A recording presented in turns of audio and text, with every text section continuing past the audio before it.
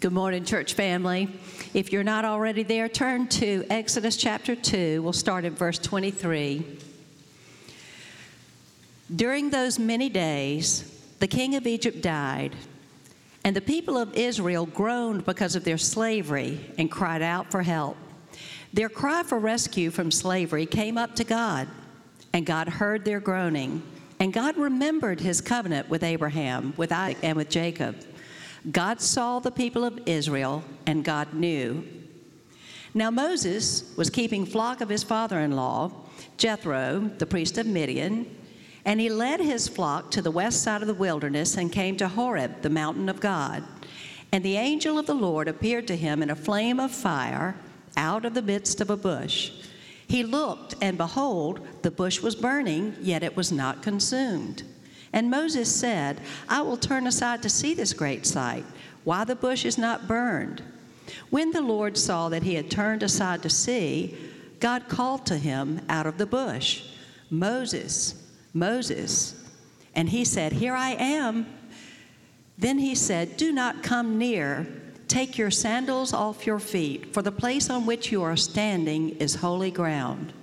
And he said, I am the God of your father, the God of Abraham, the God of Isaac, the God of Jacob. And Moses hid his face, for he was afraid to look at God. Then the Lord said, I have surely seen the affliction of my people who are in Egypt, and have heard their cry because of their taskmasters. I know their sufferings, and I have come down to deliver them out of the hand of the Egyptians, and to bring them up out of that land to a good and broad land, a land flowing with milk and honey, to the place of the Canaanites, the Hittites, the Amorites, the Perizzites, the Hivites, and the Jebusites. And now, behold, the cry of the people of Israel has come to me, and I have also seen the oppression with which the Egyptians oppress them. Come, I will send you to Pharaoh, that you may bring my people, the children of Israel, out of Egypt. But Moses said to God, Who am I that I should go to Pharaoh and bring the children of Israel out of Egypt? He said, But I will be with you, and this shall be the sign for you, that I have sent you. When you have brought the people out of Egypt, you shall serve God on this mountain.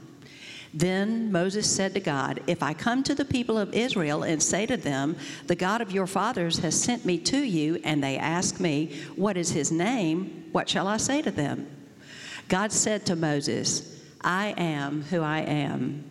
And he said, Say this to the people of Israel, I am has sent me to you. God also said to Moses, Say this to the people of Israel, The Lord, the God of your fathers, the God of Abraham, the God of Isaac, and the God of Jacob, has sent me to you. This is my name forever, and thus I am to be remembered throughout all generations. Go and gather the elders of Israel together and say to them, The Lord, the God of your fathers, the God of Abraham, of Isaac, and of Jacob, has appeared to me, saying, I have observed you and what has been done to you in Egypt, and I promise that I will bring you up out of the affliction of Egypt to the land of the Canaanites, the Hittites, the Amorites, the Perizzites, the Hivites, and the Jebusites, a land flowing with milk and honey. And they will listen to your voice, and you and the elders of Israel shall go to the king of Egypt and say to him, The Lord, the God of the Hebrews, has met with us, and now please let us go a 3 days' journey into the wilderness, that we may sacrifice to the Lord our God. But I know that the king of Egypt will not let you go unless compelled by a mighty hand. So I will stretch out my hand and strike Egypt with all the wonders that I will do in it. After that, he will let you go. And I will give this people favor in the sight of the Egyptians. And when you go, you shall not go empty, but each woman shall ask of her neighbor and any woman who lives in her house for silver and gold jewelry and for clothing. You shall put them on your sons and on your daughters.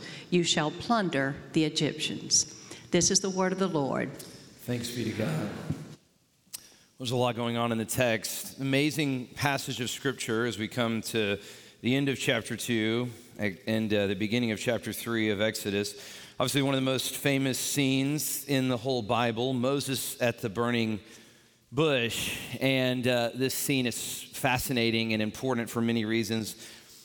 We got to go fast. So 3 things that I want to talk to you about today that we see in this text: the nature of God, an experience with God, and the call of God.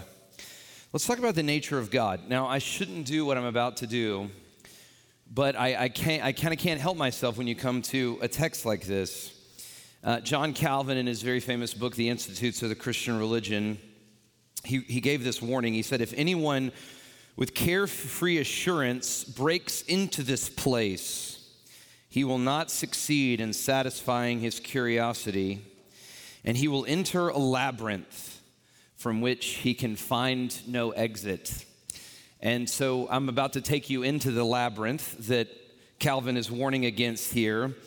But it's an important labyrinth in Scripture, and it's this tension that exists in the Bible, in the biblical narrative, between God's sovereignty, God's reign, God's rule, and the free and meaningful choices that human beings seem to be making.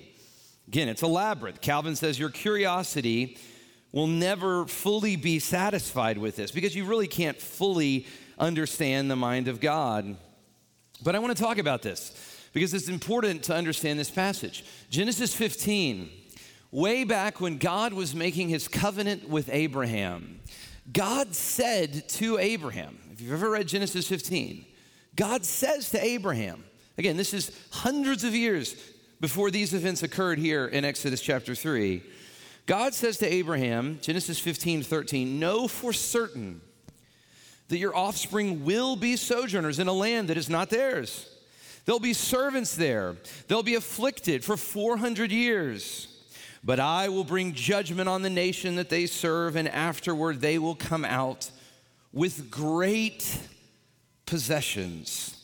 This is God to Abraham. Again, this is generations before they went to Egypt. This is, of course, hundreds of years before they came out of Egypt. And basically God is saying, I'm going to take them to Egypt. I'm going to bring your offspring out of Egypt. And what we reread here, they're going to plunder the Egyptians. They're going to be blessed by the Egyptians, way back in Abraham. And of course, along the way, even though God said this here in Genesis 15, along the way we see people making real and meaningful choices that ultimately led to these events. The interesting thing is, too, is a lot of the choices were actually evil choices or sinful choices. I mean, how did the people of Israel get to Egypt in the first place? It was because Joseph's brothers totally mistreated him. They were going to kill him. They sold him off to be a slave.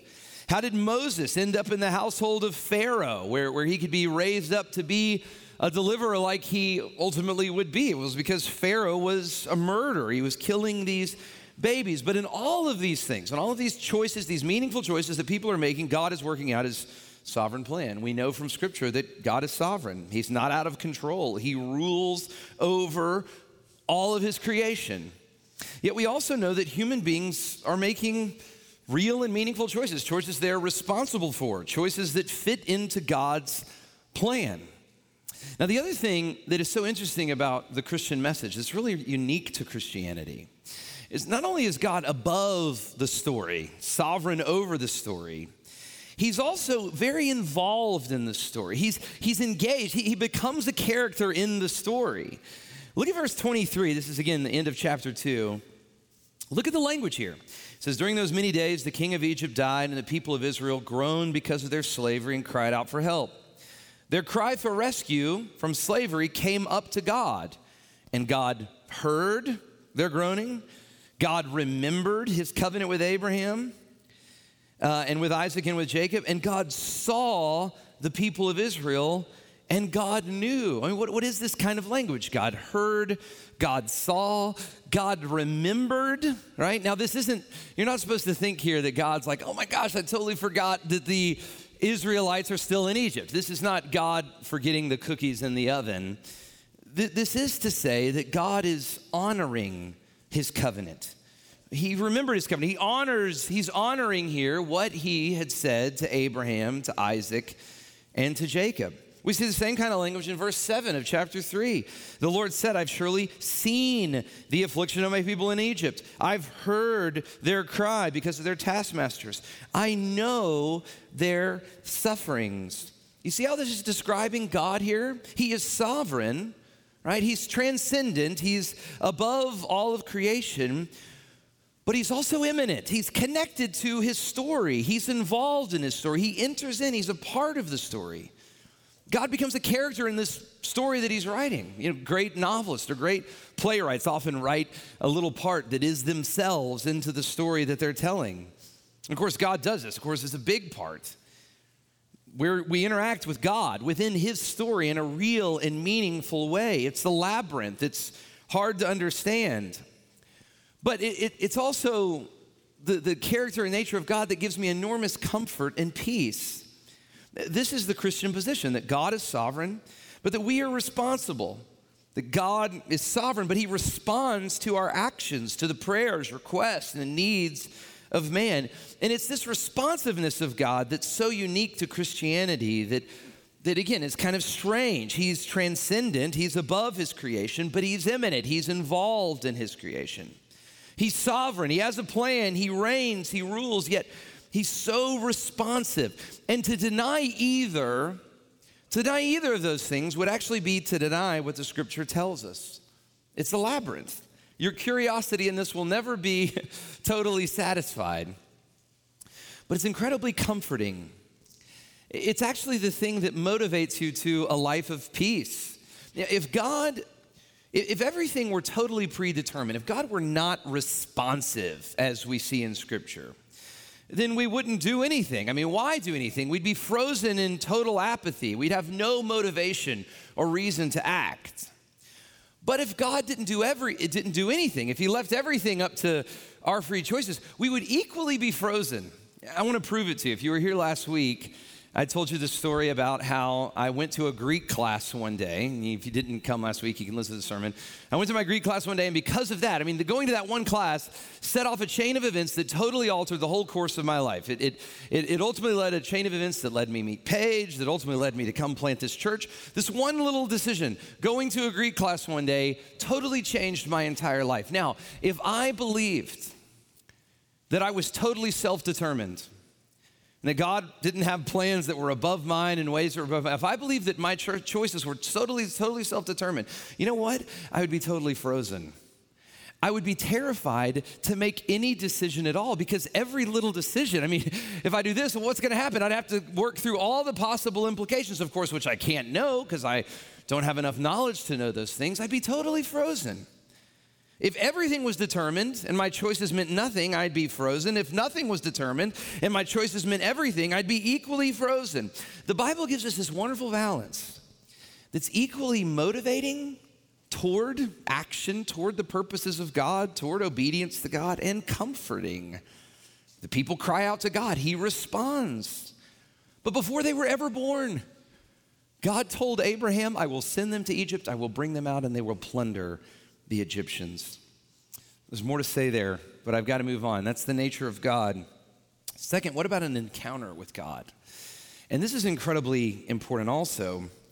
Moses illustrates this really well for us. It's a really great case study in what it really means to encounter God. Augustine, the great church father, incredibly important in the history of the church, he writes a lot about what it really means to know God, what it means to have an encounter with God. And he basically says you can't fully know God unless you know yourself, and you can't really know yourself unless you know God. And what Augustine's appealing to here is there is a form in the universe. There is something that is right and whole. It is God. God is the form that is right, that is whole, that is complete. And you can't really understand who you are until you kind of measure up to that form, but you're really not in a position to recognize that form and to see it for its fullness and to see it for its beauty and to see it for all that it is unless you really know yourself.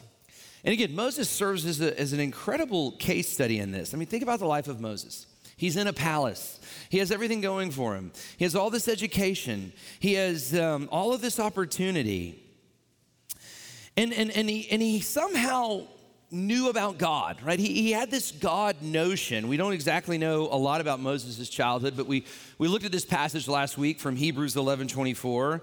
It said that when Moses grew up, he refused to be called the son of Pharaoh's daughter. He chose rather to be mistreated with the people of God than to enjoy the fleeting pleasures of sin. He considered the reproach of Christ greater than the wealth of all of Egypt. So Moses had this fear of the Lord. He had some understanding of God. And of course, he went out and identified with his people. He left his palace. He did not consider the wealth of Egypt worth the reproach of Christ, worth the reproach of being identified with the people of God. And he went out in his own strength and he killed an Egyptian.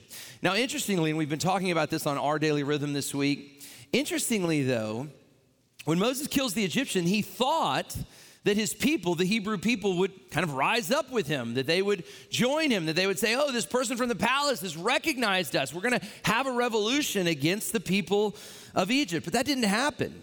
They rejected him. And of course, this is from Acts 7, verse 35. It says, this Moses, who they rejected, saying, who made you a ruler and a judge? This man God sent both as a ruler and a redeemer by the hand of the angel who appeared to him in the bush. Now, this is interesting. In Exodus 2, Moses is kind of this self-appointed leader. He goes out in his own strength. He kills this Egyptian. Of course, the people reject him. In Exodus 3, God is sending him. God is appearing to him. He's sending him with power. What happens? What happens between Exodus 2 and Exodus 3? And the answer is Midian. Moses is in a place where he has enough knowledge of himself. He has enough self-awareness. He's been humbled. He's been brought low. He has enough knowledge of himself that he can really encounter God. He has enough self-awareness to really know the Lord. He knew that he wasn't perfect. He knew he had needs. He knew he was lost. And this is where God really met him. I want you to hear this. You know, A.W. Tozer once wrote this, such a powerful quote. He says, it's doubtful whether God can bless a man greatly until he has hurt him deeply. It's doubtful that the Lord can really bless or use a man greatly until he has hurt him deeply. God actually rises up storms of conflict in relationships at times in order to accomplish that deeper work in our character. We cannot love our enemies in our own strength. This is graduate level grace. Are you willing to enter this school? Are you willing to take the test? If you pass, you can expect to be elevated to a new level in the kingdom, for he brings us these tests as preparation for greater use in his kingdom. You can't really know God until you know yourself, until you have some self-awareness, until you have some humility. And as we talked about a few weeks ago, it's actually suffering. It's these trials in life that give us true Christian happiness, that lead us to the hope that actually won't disappoint us. That teach us how to actually depend on the Lord, where true rest and peace and hope is found. You can't really know God until you know yourself, but you can't really know yourself until you know God. It's in this humble place that God reveals himself to Moses. And how does God reveal himself to Moses? It's two very important things. There's a statement and there's a fire. There's a statement and there's a fire. Let's start with the statement. God, of course, says to Moses, I've heard the cry of the people. I'm going to redeem them.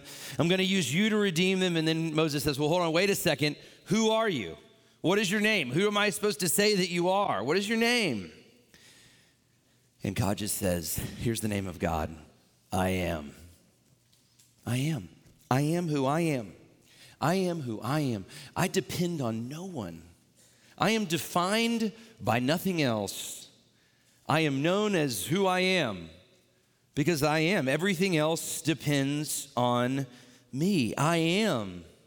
Now, Augustine, when he said you have to know God to know yourself, he was a little bit meditating on this Greek idea of forms, the theory of forms. There has to be a true form, right? The true form that everything else is measured by.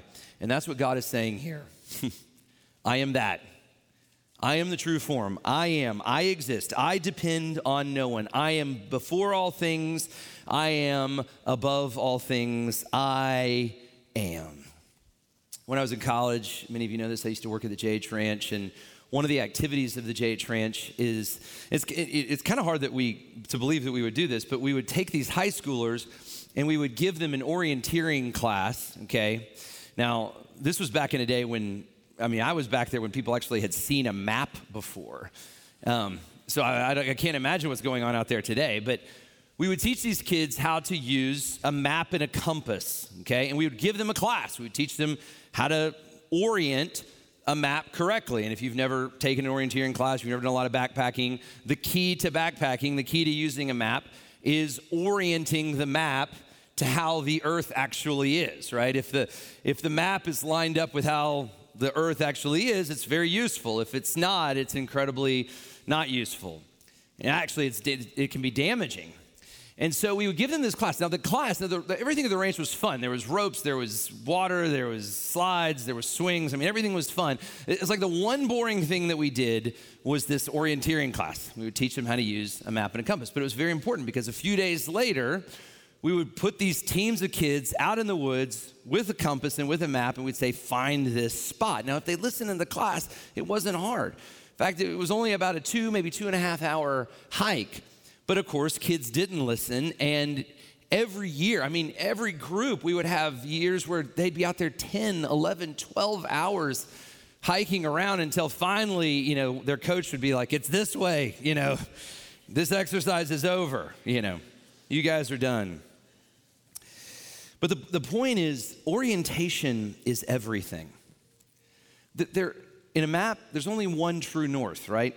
There's only one way that the map works, the map goes. And if it's not aligned like that, it doesn't work. And that's the reality in the whole universe. There's only one true north. There's only one I am. And how your life is oriented to God is everything. God comes to Moses and he says, I am. I am the true north. I am the answer to all of your questions. You orient your life this way or you're nothing. And here's the deal. We live in a world where everyone will say, no, orient your life around this, orient your life around that. This is reasonable. In fact, this is unquestionable. It's very interesting. James Webb Telescope. You're not hearing a lot about this, but we're getting reports. There's cosmology. I don't know if you've been seeing, I read a couple articles, but cosmology is in like a total pickle right now because they're getting these images back from the James Webb Telescope, and a lot of the assumptions, and I'm not going to give you a whole report on cosmology, but a lot of the assumptions that we have made about the nature of the universe for decades now, cosmologists are saying, wait a second, it doesn't line up with the actual evidence that we have now that we have these images from the James Webb Telescope. My point is not cosmology. My point is to say this. Look, we live in a world where there's voices all around you that will say, I am. This is right. This is true. This is unquestionable. You have to believe this. If you don't believe this, you're wrong. You're an idiot. You're a bigot. But there is only one I am. There's only one true form. There's only one who is truly trustworthy. And you can actually only know yourself when you know him. You can actually only know what you ought to be desiring, what you ought to be passionate about, the direction that you ought to be going in life when you know him. You can't really understand him until you come to this point of realization where you realize you're needy, where you've been humbled, where you have a moment of self-awareness, but you can't really know yourself. You can't really know the direction that you need to be moving, the things that you should be desiring, unless you know him. We can only know God when we really start to understand our need ourselves, and we can only know ourselves when we really get to know the I am. And he orients your whole life. When you encounter him, he is either your true north or you really haven't encountered him. That's the thing with the experience of God. If you've really experienced God, then that's one of the reasons you know that God has totally reoriented your life. Has that happened to you? Have you been reoriented? So God gives a statement, but he also appears as a fire. Now, fire, if you kind of pay attention, fire is an important theme in the Bible. God often shows up with fire. I mean, there's a couple that I mentioned here on the slide. Genesis 15, God appears to Abraham in the pot of fire. Exodus 13, God leads the people of Israel, the pillar of fire. Exodus 19, God descends like a fire. 1 Kings 19, God gets Elijah in fire. Ezekiel saw God as a fiery shape. Daniel saw him on a throne of fire. The judgment of God is oftentimes depicted as fire. But typically, the fire of God, when it's talked about, is the consuming fire. It consumes. When we think about Hebrews 12, we just read this passage for our call to worship. God is a consuming fire. That's what fire does. It consumes whatever it comes upon. Yet here, it's a very interesting picture of the fire. It's not consuming the bush. It doesn't consume the bush. It's there, it's present, it's hot, it's noticeable, it's powerful. Yet the bush isn't consumed. Don't you see what God is doing here? Don't you see the picture? God is coming to Moses with all of this power, with all of this strength. He's a fire. And yet he doesn't consume the bush, and he doesn't consume Moses. God calls Moses. It's the fire that comes close to Moses and doesn't consume him, but it changes him. It renews him. Moses has been on the run. He's been on the run from Egypt. He's been hiding out in Midian, and he's so changed by this encounter that he goes back to Egypt, to Pharaoh, and leads this great redemption. He's the fire that comes close and to his servants, to his people, does not consume them. You know, even later, Deuteronomy 5, the people of Israel are reflecting on this. God has spoken to them. He's given them his law. He's spoken to them in fire. And he says, and they say, behold, the Lord has shown us his glory and greatness, and we have heard his voice out of the midst of the fire. This day we have seen God speak with man and still live. You know, that's how we all should respond to God, that he would speak to us and that we could still actually be alive. I don't know that we think about this as deeply as we should. You know, there's two kind of camps. A lot of times people do think about God as this fiery judge that's totally unapproachable, and that actually reflects their life and how they worship and how they live. A lot of times those people are incredibly judgmental themselves. They're very angry. They're never at peace. There's a lot of other people that just see God totally as love, and there's no judgment. There's no definition to God. There's really no form to God. Neither of these positions are what the Bible shows us. You know, God is a fire. He's sovereign. He's God. He's the God of the universe. He's the God who spoke everything into existence. He has complete authority over all things. He defines everything. He has total form. We are the ones who are formless, yet he comes close to his covenant people and doesn't consume them. He comes close to his servants and doesn't consume them. The people that he loves, those who have experienced his grace, can hear the word of God coming from the fire and not die. Here's Moses talking to God who's appearing before him as this flame, and Moses lives, but he's changed. He's not consumed, but he's changed. And that's how you know you've experienced God. That's how you know you're brought into his covenant people. And this is the good news of the gospel of Jesus Christ for us. The invitation to you and to me today is the same to Moses, that you can be the child of God, the covenant people of God, brought into his covenant, brought into his family to experience his grace and forgiveness. Why? Because Jesus, the Son of God, came and endured the fire for us. Because Jesus endured the consuming fire of God, the judgment of God because of our sin, we now can know God in forgiveness and peace and grace. And this God, this fire of God, can come close to you through faith in Jesus and not consume you. And it's actually even better. The fire of God, it's not that God's power and fire can just come close to you and not consume you. The fire and the power of God, we read in Scripture, actually indwells those who through faith in Jesus have been made righteous, who through faith in Jesus have been forgiven. God says to Moses in verse 12, I will be with you. How are you going to go to Egypt? I will be with you, which is amazing. And of course, with that power, with that confidence, Moses goes to Pharaoh, and He delivers his people, but God, in a sense, says to us, by the power of the Holy Spirit, I will be in you. I will indwell you. And I think that should give us pause. That's an amazing thing to believe. You know, in the Old Testament, through much of the history of Israel, the power of God was among the people.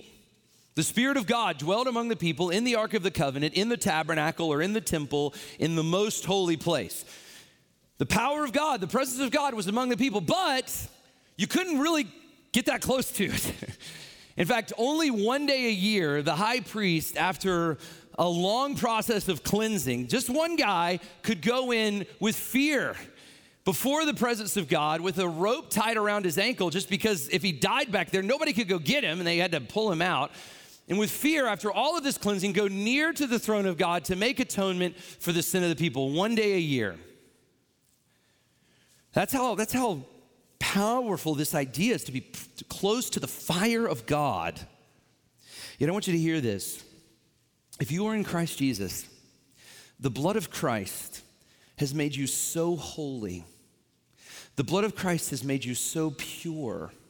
The blood of Christ has made you so right and so righteous. You have been forgiven so completely that now not only can you go near the presence of God, literally the third person of the Trinity, the Holy Spirit of God, can indwell your life without killing you.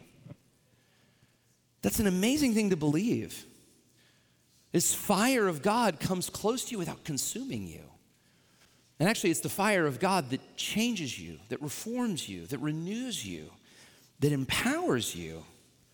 That's what we saw on the day of Pentecost, right? These people not knowing what to do, these followers of Jesus, Jesus has been taken away from them. They're hiding out in the upper room, and then all of a sudden the Spirit of God comes upon them. There's fire above their heads, and they're going out in confidence and power. Jesus took on the consuming fire of God to pay the price for your sin, to give you a record of righteousness that is so unblemished, that is so pure, that is so holy, that now in Christ, the very power of God, the fire of God's presence can be with you, can indwell you and not consume you. And that brings me to the final point, which is the call of God. You know, when God first said to Moses, this is what I'm going to do. I mean, look at verse 7. He says, I have surely seen the affliction of my people who are in Egypt. I've heard their cry because of their taskmasters. I know their sufferings.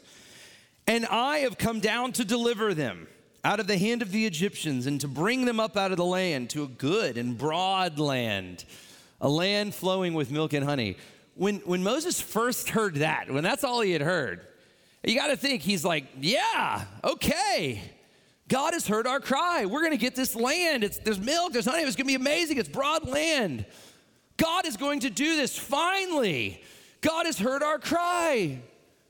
And he was excited to hear it.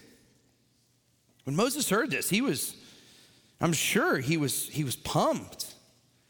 You know, in the same way, when you hear the plan of God, I'm sure you're excited. I mean, when somebody says to you, look, God's going to redeem the whole world, that's an exciting thing to hear. God's going to make everything new. Jesus is making all things new. When you hear that Jesus is calling a people to himself, worshipers to himself from every tongue, from every tribe, from every people, from every language, you hear that and you're like, yes, yes, yes, you're just like Moses. But then what does God say to Moses? Verse 10, he says, come, I'm going to send you to Pharaoh that you may bring my people, the children of Israel, out of Egypt. You're going to do it. I'm going to use you to do it. And, you know, the call, I mean, we're not going to get there today, chapter 4, but Moses obviously struggles with this. But the call that God was placing on Moses here was really incredible. I mean, it's really unbelievable. You have the most powerful nation in the whole world, and God says, hey, you're going to go there. Pharaoh's going to give up his entire slave force, okay, that's been building all of these great cities for him. You're going to come out here and worship. I mean, that's an amazing thing to believe. Moses thought that he was out in the middle of nowhere because he was out in the middle of nowhere. It says all these people, these places, you know, these 2 million people are going to come out here to this mountain. They're going to worship me. I'm going to give them this land where all these other people live. I'm going to give them this land that's broad and good. Oh, and by the way, while you're leaving Egypt, these people that have enslaved you, that hate you, they're going to give you a bunch of gold on the way out. I mean, when Moses heard this, I mean, he must have just thought, that's insane. Like, that is impossible. That could never happen. But of course, it's exactly what God did through him. It's exactly how God used him. It's exactly what God said he was going to do to Abraham, and it's exactly what he did through Moses. But I want you to hear this. These plans of God that I just talked about, every tribe, tongue, nation, God's going to make all things new. You know he's using to do that? He's using you to do that. The calling is on you, and it's actually a more incredible call than even Moses received. You know what God said to all of us?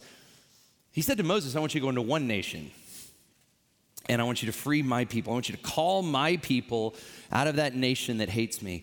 You know what he said to us? He said, I want you guys, I want you to go to every nation.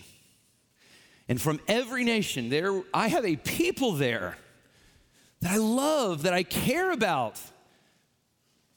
And just like he said to Moses, they're going to come out here and they're going to worship me around this mountain. He's saying to us, one day, all of these people from all these nations that you're going to free, that you're going to redeem, I'm going to call them around the very throne of God. And you and them, we will be there together worshiping a people of God's possession, this royal priesthood, this people that God delights in, God's covenant people. God is saying, you're the ones that are going to go free them. From every place, from every nation, from every neighborhood, from every village, from every town, you're the ones that have this calling on your life. The Lord is calling you to do this, me to do this, to redeem the whole world. If you're in Christ, then the fire of God has come near you and not consumed you, to empower you. If you're in Christ, then the I Am has come to you to totally reorient your life. Are you listening to his voice? And many years later, Jesus was talking with Pharisees. And these Pharisees had an I Am. I mean, they really had an I Am, but it wasn't necessarily God, it was Abraham, right? They were anchored on Abraham. Abraham's our father. We're the children of Abraham. We're very proud of that. And Jesus starts talking to him. And he basically says, I'm more important than Abraham. Abraham died, I'm not going to die. And they couldn't believe it. They said, wait, just to clarify, Jesus, are you saying you're more important than Abraham? And he doubles down. He said, I'll tell you what, before Abraham was, I am. And they knew exactly what he was doing. They knew exactly what he was doing. He was claiming to be God. He was saying, you're so focused on Abraham, but God himself is standing right before you. The anchor, the true north, is standing right before you. You either orient your life to me and live, or you reject me and die. And if you know the story, John 8, you know what they did? They picked up rocks and they tried to kill him. And here's the deal. You'll do the same thing. When you really have an experience with God, when God really reveals himself to you, his truth presses against you, the fire of God comes close to you, you will either totally reorient your whole life. You will see the fire of God is here. He will become your I Am, your true north, and whatever it is. Again, you might be saying, well, what is God going to use me for? That's why you got to keep coming. We're going to work that out. I don't exactly know, but I know that he's calling you. I know what his plan is, and I know it's good, and I know you're the ones, the covenant people of God are the ones that God is using to accomplish this plan. When Jesus comes to you, you'll either say, I am, he is, I am. You reorient your whole life. Or you'll pick up stones and throw it at him. You'll reject him. What will you do with the revelation of God? What will you do with the voice of Jesus? Let's pray.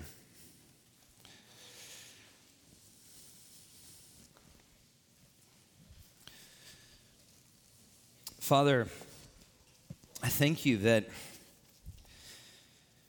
by the power of your Spirit, by the power of your word, you are still speaking. You're still calling. You're still at work.